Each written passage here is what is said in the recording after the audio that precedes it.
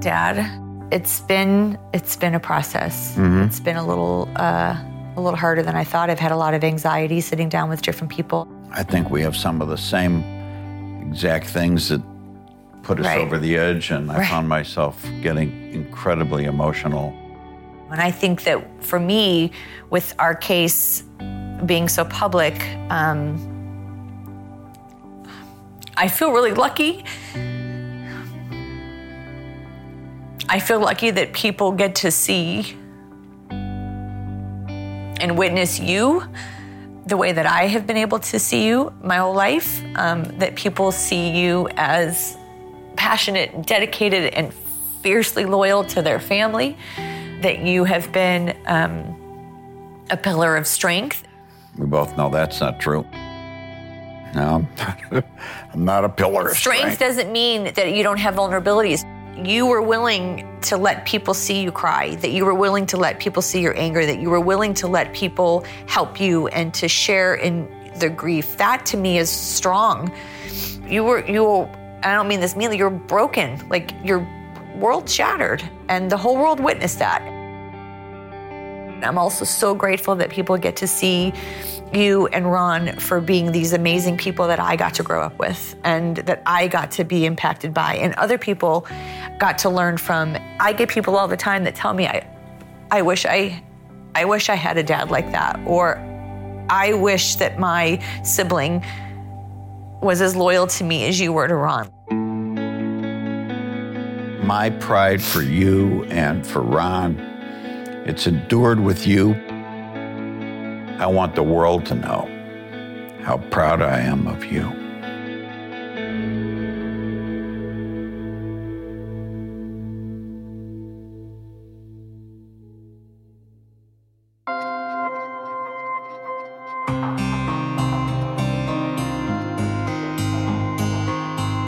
This is Confronting O.J. Simpson. I'm your host, Kim Goldman. This episode is brought in part to you by Audible, your go-to destination for thrilling audio entertainment. Whether you're looking for a hair-raising experience to enjoy while you're on the move or eager to dive into sinister and shocking tales, Audible has an exclusive collection of thrillers from best-selling authors that will keep you on the edge of your seat. Like James Patterson's first audio-only thriller, The Coldest Case. Experience stories like never before, where every chilling detail is brought to life by captivating sound design. Plus, as an Audible member, choose one title a month to make yours forever. And now, new members can try Audible free for 30 days. Just visit audible.com/WonderyPod or text WonderyPod to 500-500. That's audible.com/WonderyPod or text WonderyPod to 500-500. So, Kim, what did you learn from this podcast? I learned that I'm right where I'm supposed to be. I'm right where I'm supposed to be with my grief, with my understanding, with my curiosity, with my resiliency. I'm different than I was yesterday, and I'm different than where I'll be tomorrow, because I feel very strongly that if I'm always being honest with myself and my journey, that it's evolving. I learned that I'm capable of handling difficult crap.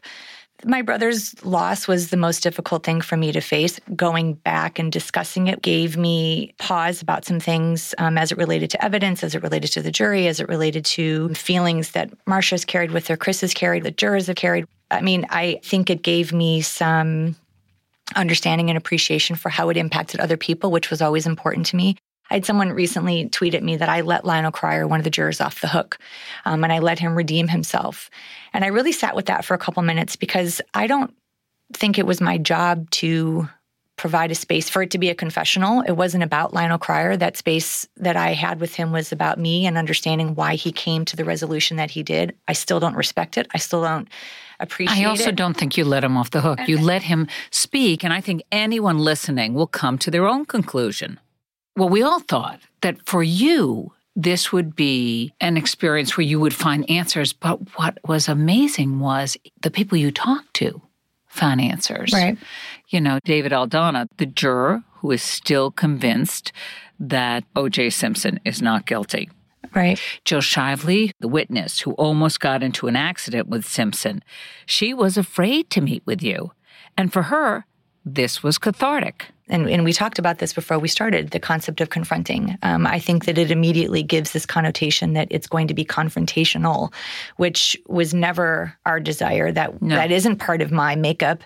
For the purpose of this podcast, it really was understanding what needed to be understood. From the beginning, I wanted it to be organic and I wanted to let it unfold. And I think that's what we did. And I've learned that I'm good in that space. Which interview will stick with you think the most? I think that Tom Lange's interview stuck out to me in a big way because of his feelings that everything should have been put in, regardless of whether or not it would have held up under cross-examination. Yeah, he went down a list of evidence that made you have a stomachache. And that was hard to set the stage for the entire show. And again, I think what was interesting is that sometimes I was left with questions and I'm like, wait, what do I do with this? And then as the conversations continued, all the questions I had building up about Jill Shively and about Cato and about Tom Lange's listing of evidence, when you get to the moment that the jury spoke and that the jury shared their feelings about the acquittal, it really did sum up my feeling, which was that none of it would have mattered. The jury conversations were hard, and I was probably the most nervous about those. But talking to my dad is hard. Talking to the domestic violence expert who shared statistics about how many women don't leave was hard. So when you ask me about which interview stuck with me, which conversation, they all do. They all served their purpose. The conversations with my brothers, friends, probably my favorite, hearing them recall him as a young man. I think that there are moments in every single conversation that will stay with me and have left an indelible impression. So you said from the beginning, you wanted to speak to someone who understands grief and loss, someone who's actually made it their life's work. You know, over the course of the last 25 years, I've met some incredible people, and they listen and they care. They speak from their heart and they speak from their soul. And David Kessler is one of those people who he just gets it. And I was really lucky to have the chance to talk to him.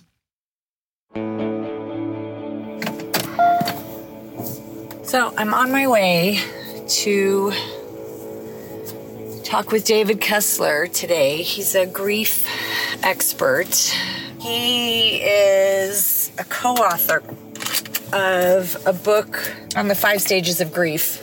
I'm also really curious about his belief system around closure and moving on. It's sometimes hard for me to explain to others the concept of closure and why it doesn't exist for me and why I'm totally okay with that. And how you can not have quote unquote closure in your life and still be a functioning human being. I want to talk about forgiveness, lack of forgiveness. Anyway, I think it's going to be great, and I'm looking forward to speaking with him. I'm excited.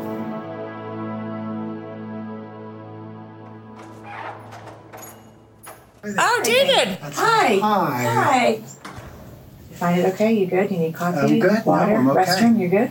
I think I'm all right now. Okay. You wrote this book with Elizabeth Kubler-Ross. 5 stages of grief. They are things that we have seen happen in people, and we all go through them many times, and there is this pattern of disbelief that sets in. There is this anger that can happen. There is this bargaining, and all of our grief is so unique because all of our relationships are so unique. Right. And you know, when you talk about your experience and you talk about the grief being there with you always, I think of grief as part of the love for Ron. Yeah. It's not going away. One of the biggest questions I get asked is, how long are they going to grieve? How long, am I going to grieve? And my answer is always, well, how long are they going to be dead? Right. Because if they're going to be dead a long time, you're going to grieve a long time. It's the getting over it. It's the moving on that frustrates me. And I always say, I'm not moving on. It's not like I'm going to put it behind me and I'm going to move. I'm moving forward. There's not a moving on. There's not a recovery. There's not a getting over. And the big thing I'm a stickler about is there is no closure. Oh, thank you. Thank you. A couple of things happen when people want people in grief to find closure. One, your grief is making me uncomfortable. So if you could find closure, I could be so much more at ease. Right. And the other thing is, they want people to find peace, and they don't understand that it's not going away. Right. And I think they don't understand that you can feel sadness and loss and grief and still be a functioning human being. Correct.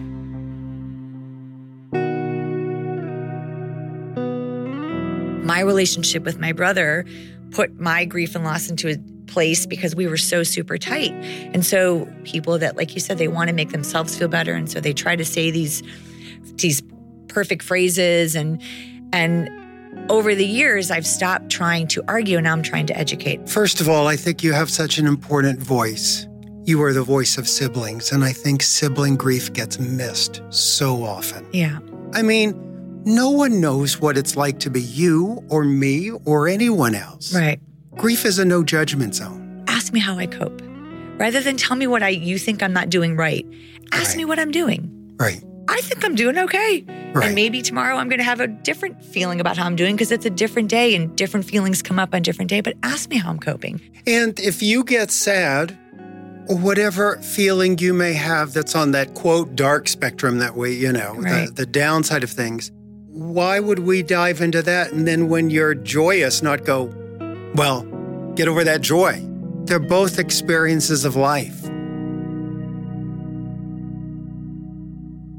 I didn't get to grieve right away. Right. Because we moved very quickly from the murder to everything being on television and in the courtroom. And then we moved quickly from that trial to the second trial. And there was just people around all the time and there was just cameras on all the time. And then when everybody went away, then I was like, oh, well, this is what this feels like. Because I had been able to kind of mask it because I had to get up and go to court. I had to get up and do certain things. That was my job. That sounds like healthy delayed grief. You had to delay it with everything. I mean, you can't do what you needed to do and feel everything that could be felt. So of course you would feel it later. Makes perfect sense. In some ways, I feel like I cheated my brother out of feeling the loss for him. I mean, I had a lot of guilt about that for a long time. I can understand how you would feel that way, but you were doing what was required in the moment for your brother. Sitting alone on a mountaintop crying for him would have been very present with your grief, but that wasn't what was required of you in the moment. And what was required of you was 1,000 times more uncomfortable than sitting on a mountaintop with grief. That was being present for him. I struggled with all the should-haves and the would-haves and the Right. supposed-to-bes. I have a new book that I just finished, and part of what I talk about in there is the 1-year myth. Yeah. That 1 year, we should all be done. And there's nothing true about that. A long time ago, I wrote like a top 10 list of things to not say Right? to someone in grief. It's all part of God's plan. Right? You can have more kids. You have other siblings, which I don't. You'll get over it all in due time. Gets easier with time. Right? I'll hate You're only given what you could handle, God, yeah, right? Yeah. Just because I'm grieving doesn't mean I can't giggle, doesn't mean I can't laugh, doesn't mean I can't enjoy life. I just have always said that for me, my life is like a sundae, just without the cherry on top. I can have great things happen, but Right. it's bittersweet because Right. I'm not experiencing it Right. with my best friend. And all of these moments that I'm having, he didn't get to have. Do you think that having that belief doesn't allow you to then experience what true or pure joy could be? No, I actually think the opposite. When your bandwidth has been stretched to just a hideous place of sadness, of grief, you have that same opposite bandwidth of joy. People who have had great grief are actually capable of really great joy. I think we appreciate it more. I think we appreciate it more.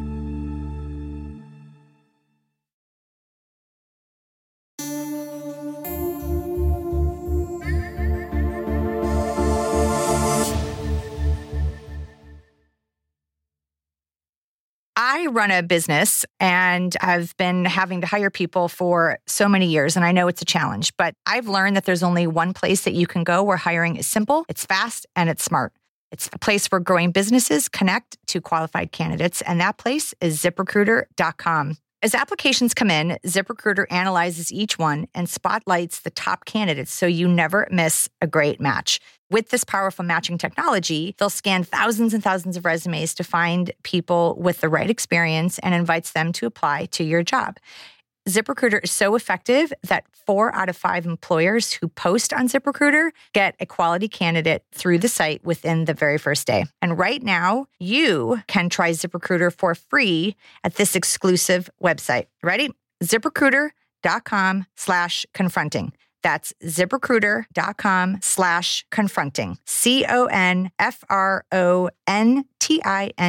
ZipRecruiter.com/confronting. ZipRecruiter, the smartest way to hire. Anybody that knows me knows that I am crazy about making sure that my safety is a priority as well as my son's. So our house is always locked, our windows are locked, our doors are locked, the alarm is always on. So I am right up with a majority of Americans around the country that worry more about burglary than almost any other crime, according to a recent survey. But I was also surprised that what's crazy is that only 1 in 5 homes even have security.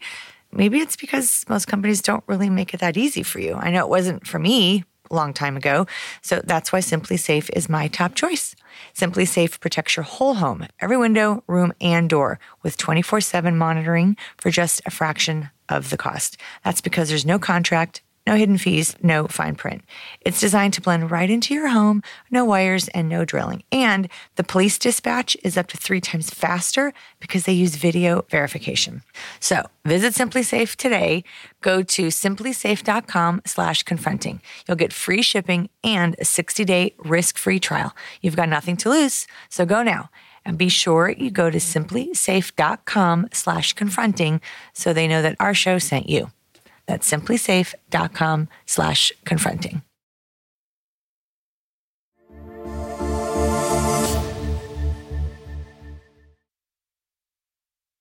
I had a really hard time, my dad and I both, with being around my brother's friends as they were moving through their life, getting married, having kids. It was very difficult for us.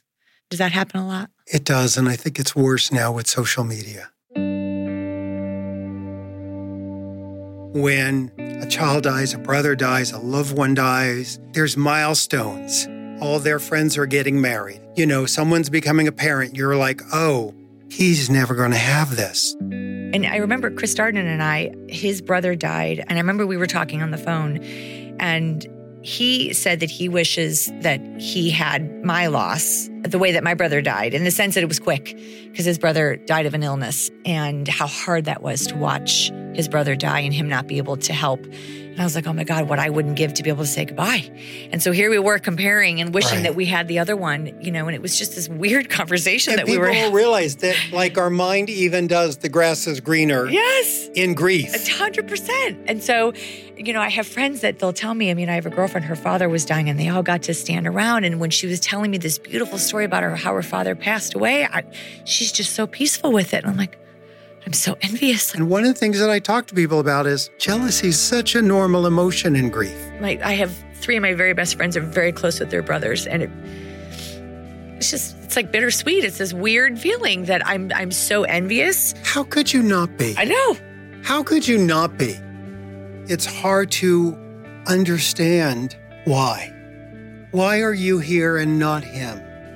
Well, why do bad things happen? Why do some people in this world get 5 years and others get 100? I don't know why this planet is set up that way. I don't know why people do everything right and die, and horrible people can do everything wrong and live. I mean, I don't get it. That just is.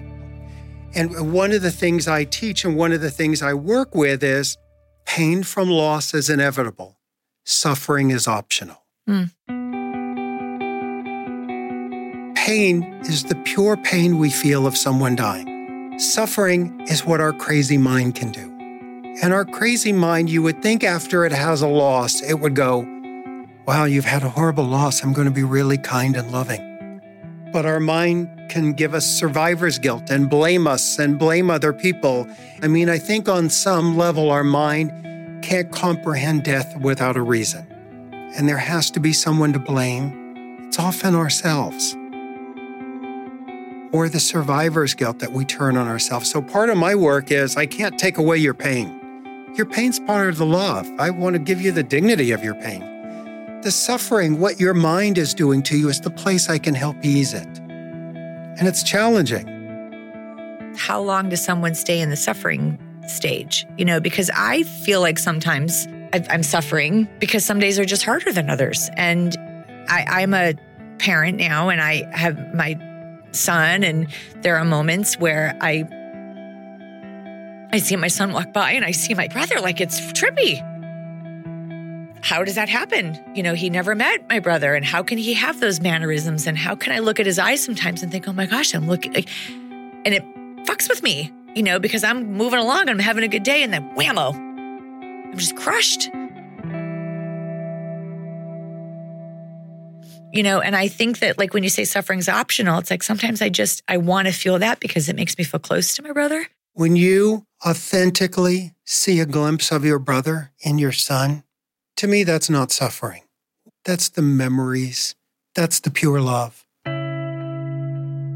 There's nothing I would say about that that's suffering. Suffering would be if you're just sitting around having a good day and your mind turns on you and starts chattering and stuff, and there's been no trigger. There's been nothing outward, and your mind just starts being cruel to you. That's the suffering I'm talking about. My son, interestingly, feels a closeness to my brother, having never met him. And sometimes I worry that I've put too much on him, and I don't know if there's too much, but I talk about him freely in the house, and right. Uncle Ron, and there's a picture in his room. And, when we go to the cemetery, he comes and he writes his own notes to him. I mean, my son's 15 now, but from the time he was little, he'd always write his own notes. I love you. I miss you. And then as he's gotten older, it's like, I wish I would have met you. But he feels this closeness to him. I struggled for a long time thinking that I was imposing my grief on my kid because he was feeling all this emotion around it, having never met this person. And we talked a little bit about like why he finally said, well, it's your brother. And I was just like thankful because I don't have anybody else to share stuff with. Like my dad and I, sometimes we resist sometimes telling each other that we're still hurting and that we're still sad because we don't want to burden the other one with our feelings. I'm like, Dad, you're the only one that gets this. I can't not share this with you. And he's like, well, I don't want to put my stuff on you because I'm the dad and I'm supposed to. Right. And that took a lot of working through. First of all, it's just so beautiful. And I think about one of the concepts is grief must be witnessed because the love needs to be witnessed.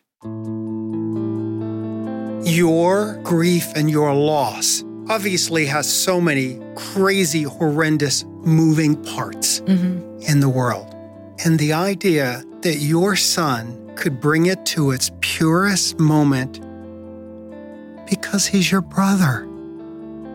At the end of the day, your son saw the most basic part of all this. He saw Ron, your brother. You've been teaching him more about love than about grief. And the other thing you've been teaching is it's very easy to love people in their presence. How do we love them in their absence? And you've helped Sam know how to love in the absence. And I think that's really beautiful.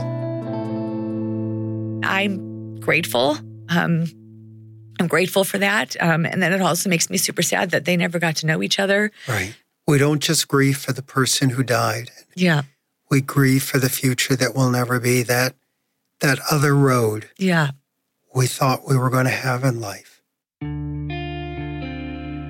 It's funny you say that. People would always say to me, Ron wouldn't want this. Ron wouldn't want this of you. And I said, you know what? Ron and I never had a conversation that if one of us should get slaughtered in our 20s, how we should move on. Right, we've never had this conversation. So I don't know what the fuck my brother would want. Think about what you're saying. I'm like, I appreciate what you're saying, but the words sometimes can be so hurtful. And I know what you're saying. They don't intend it to be. But if I don't try to course correct a little bit, I don't want other people to continue them perpetuating this feeling. I want to try to stop them and try to educate them on, hey, you could say it a different way. Or I understand what you're wanting to say, but the way it's making me feel. Right. People in grief are teachers. Yeah. I have, so I don't like the word anniversary. I say Thaniversary. You ever heard that? No, what's that? Thano means death. Okay. So it's the Thaniversary. Oh. Because I think an anniversary you want to celebrate. I don't want to celebrate, but it's a Thaniversary. The days up to it, I start feeling something, and I'm very aware, and I usually don't try not to bring anybody else in.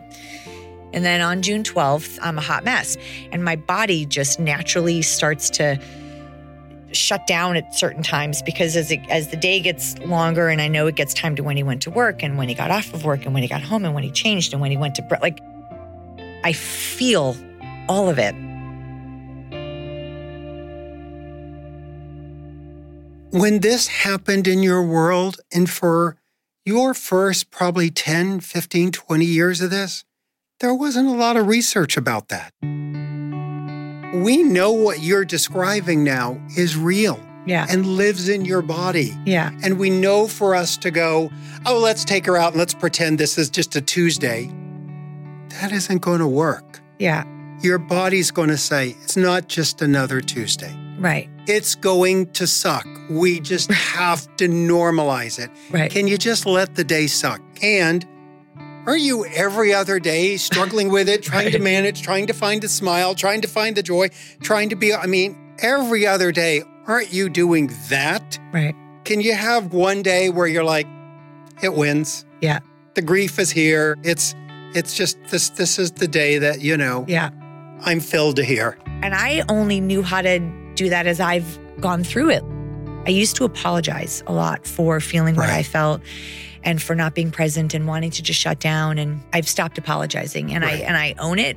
And that's been so liberating. And I think it's also been freeing for my friends because it kind of lets them off the hook too. Absolutely. And it is so public. And I did a talk a few months ago in New York, and there were a few families there from 9/11. I said to them, what are you looking for? They said, let's just tell you about what our days are like on 9/11. Mm-hmm. Everyone's calling. Everyone's saying, he's on the news. Did you see his picture? Did you do this? And we have spent years entertaining and trying to make people comfortable and responding to it. And they're like, we don't want to deal with the outside world anymore on that day. We want it to be our day. Do you have people that have had loss like mine where it has been a murder and the person has either been in prison or acquitted and they're walking free, that the person's wanted to go and talk to the person that killed her? Yeah, so let's talk about that. So first of all, I always remind people we have a legal system, not a justice system. Mm-hmm. I feel silly saying that in front of you because it's not just for me. You know that more than anyone in the universe. And there is another kind of hell that I think people who have had someone murdered experience. One of the things I tell people all the time is I'll go, oh, well, their loved one was in the wrong place at the wrong... And I'm like, no. The murderer was in the wrong place at the wrong time, doing the wrong thing. Right. They were just living their life. Right. There is no blaming the victim here. So forgiveness is something that comes up a lot, and it's very trendy. Yeah. Let's get everyone to forgive.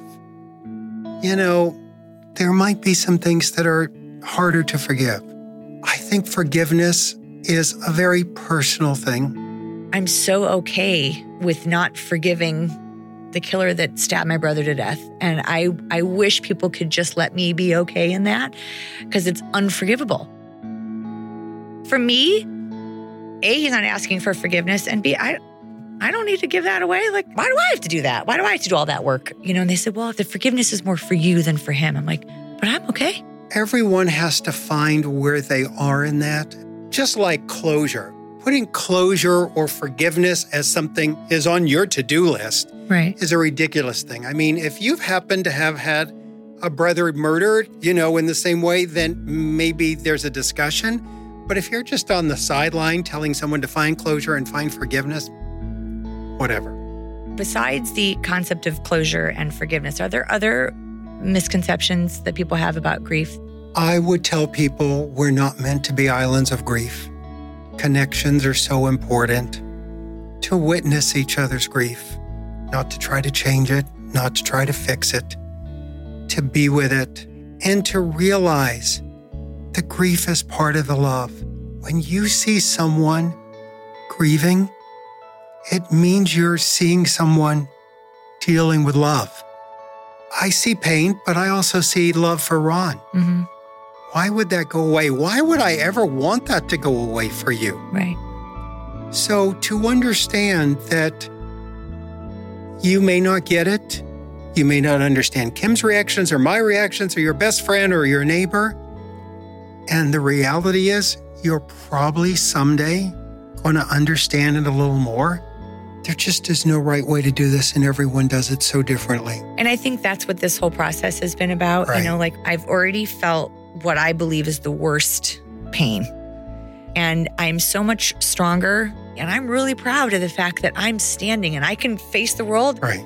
I don't know that 10 years ago I would have been able to say that, but today I'm feeling like, okay, I think. And if not, I know I have my tribe. For a very long time, I was Fred's daughter and I was Ron's sister and I was Sam's mom. In the last 5-6 years, I've kind of emerged as Kim, and it's been nice. And at the end of the day, you, Kim, are the evidence that Ron lived. You are the living, breathing evidence that he was here. Your father is the evidence that he was here. And so is your son. Yeah. And to me, that's the legacy of all this.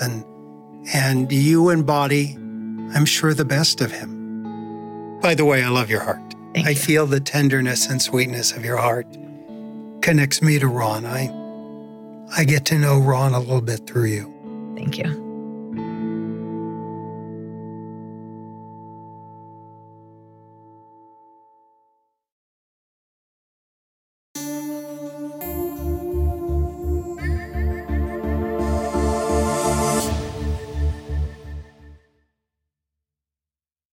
I'm a single mom and I run a business and I'm doing this podcast and I volunteer and my life is incredibly busy. So the last thing that I want to do is find insurance. And I have needs that require a lot of time and energy to be put into finding the exact right policy for me. So what I've learned is Policy Genius is the easy way to shop for life insurance online. In just 2 minutes, you can compare quotes from top insurers to find your best price.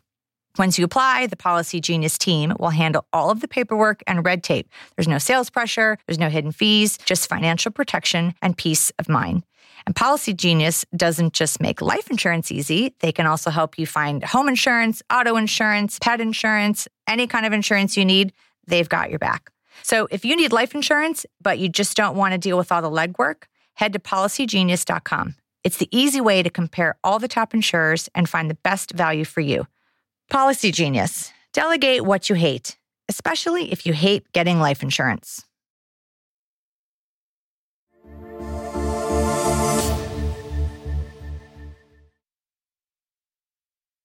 Kim, are there any other thoughts about Ron you'd like to share? This process made me miss him more. And I don't mean that to say I didn't miss him a lot before, but I think every day there's a moment that I feel like I want to share something with him or that I want to talk to him or I want to run something by him because he was my touchstone. And that has been hard because I wonder what he would say and I wonder how he would comfort me. I wonder how he would encourage me to keep going or if he would tell me to stop. So it's not the memories of him, it's the longing for him that I think has stayed with me all of these years. And I don't ever anticipate that going away. And I'm learning to live with that. And every day is different. I keep my brother's ring and I keep my brother's necklace close to me because it connects me to him. I have 2 tattoos that are symbolic of my relationship with my brother and what he's taught me.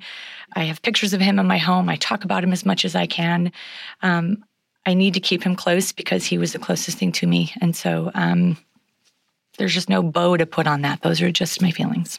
It's overwhelming. I admire you so much for having done this and for seeking answers. Thank you for giving me the space to do that and for staying true to your promise that this would be my journey and that that you would honor my commitment to my brother and my family. You have been nothing short of honorable. Well, you know how overbearing I can be. So no, I've never experienced that at all. Well, I can be, I think. But I can't believe we're sitting here crying. Oh, my God. So several months ago, when we first started, you and your father, Fred, shared with us some wonderful stories about Ron. And you were going through the garage at your house and looking at pictures. And you also told us about Ron's answering machine. I want to go back to that moment.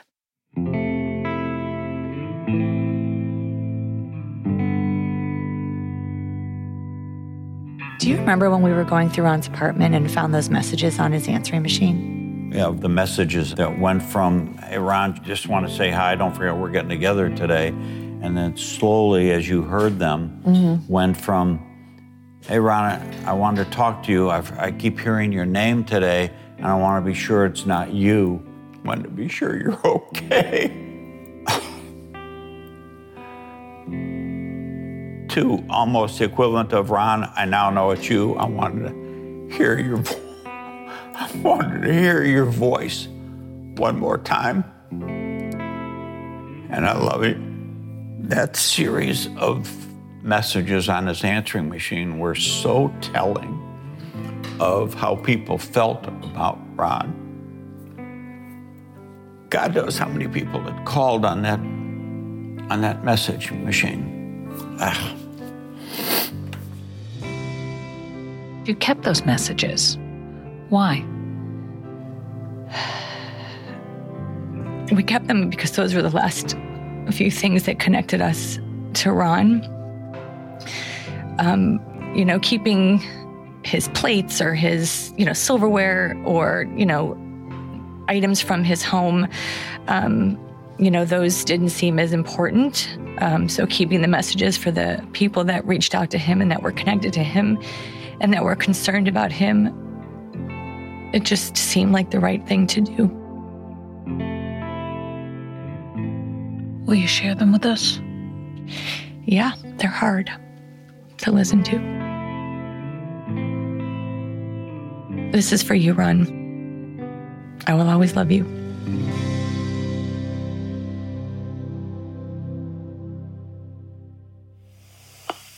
This is Ron. I've stepped out. You can page me at 888-5241. Thanks.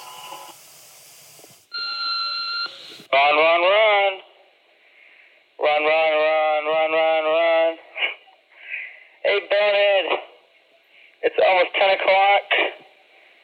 I'm debating whether I'm just going to head on over to your house or not. I want to get moving here. I'll probably give it about 10, 15 more minutes. Call me later.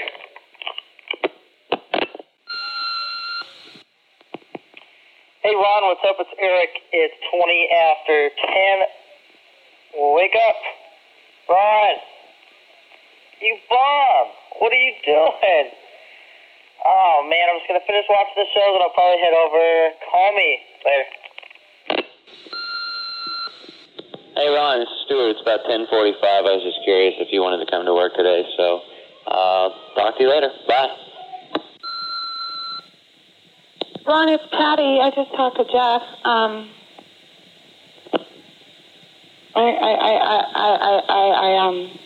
need to talk to you, and I'm not sure if what I'm hearing is right. I don't know if they're playing a joke because he has the car and the keys and everything. But call me. I'm going to try paging you. Ron, this is Jeffrey. If you're dead, man, you'll hear me from above. I love you, man. I just heard on the news right now. Fingers are crossed, and I'm hoping it's not you. Rumors going around town like fast wildfire. Trying to get a hold of your parents. Love you, man. Take care. Hey, Ron. This is Todd calling. How you doing? Well, I hope you're doing well because I was watching the news and they said they found somebody dead named Ron Goldman over in Brentwood on Bundy, and I'm just like, fuck, I hope that's not you, so I hope it's not you. And if you feel like calling me back, let me know you're okay. I hope you're still alive and doing well, man. Later. Hey, Ronnie, this is Dave. I don't know if you're going to ever get this or not. Oh, man. Please call me. Let me know what's going on. If the name is a coincidence or if it's not, obviously. Ron, it's Trish. I was just calling you back, and I just wanted to see if you're okay. Give me a call back. I'll pay you. Okay, bye. Hi, Ron. This is Carly.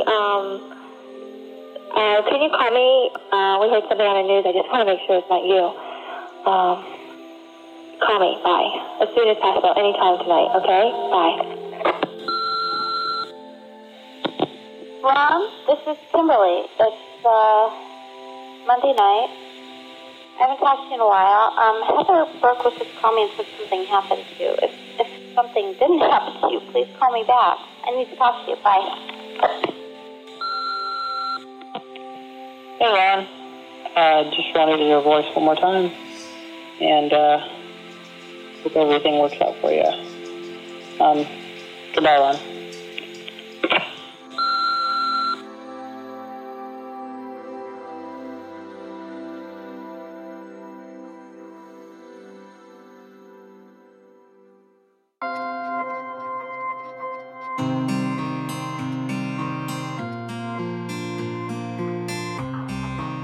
Hey, Confronting listeners, this isn't the end of season 1. Please check back for additional bonus episodes, including one that drops next week, featuring a member of the defense team. Want to know more about the Confronting podcast? Please follow us at @ConfrontingPod on Instagram, Twitter, and Facebook for photos, additional content, and discussions about the podcast. We are all confronting something, and I look forward to continuing the discussions from our episodes over social media with all of you. If you enjoyed this one, please subscribe to Apple Podcasts, Spotify, Stitcher, Google Podcasts, or wherever platform you listen to podcasts. Thank you for going on this journey with me. We'd also like to learn more about you, so please complete a short survey at Wondery.com/survey. That's Wondery.com/survey. You'll have an opportunity to tell us what you like about the show and what you'd love to hear in future episodes. Confronting O.J. Simpson is executive produced by me, Kim Goldman, and my co-host, Nancy Glass, along with executive producers Ben Fetterman and Andrea Gunning, supervising producer Carrie Hartman, produced by Julie Clark and Chris O'Ryan, story producer Tony Davis, audio editing done by lead editor Matt Delvecchio and editor Dean Welsh. The archive, research, and production team includes Jamie Richard, Megan Paisley, Jessica Little, and Brianna Fars. Other members of the production team include Kenny Kohler and Mark Downing. Bart McCatchy was the post-supervising producer. Audio mix done by Dave Saya, assisted by Dale Epperson. Music and original composition created by MyBit Music. And special thanks to Laurent Joven at My Great Sound. Confronting O.J. Simpson was produced by Glass Entertainment Group in partnership with Wondery.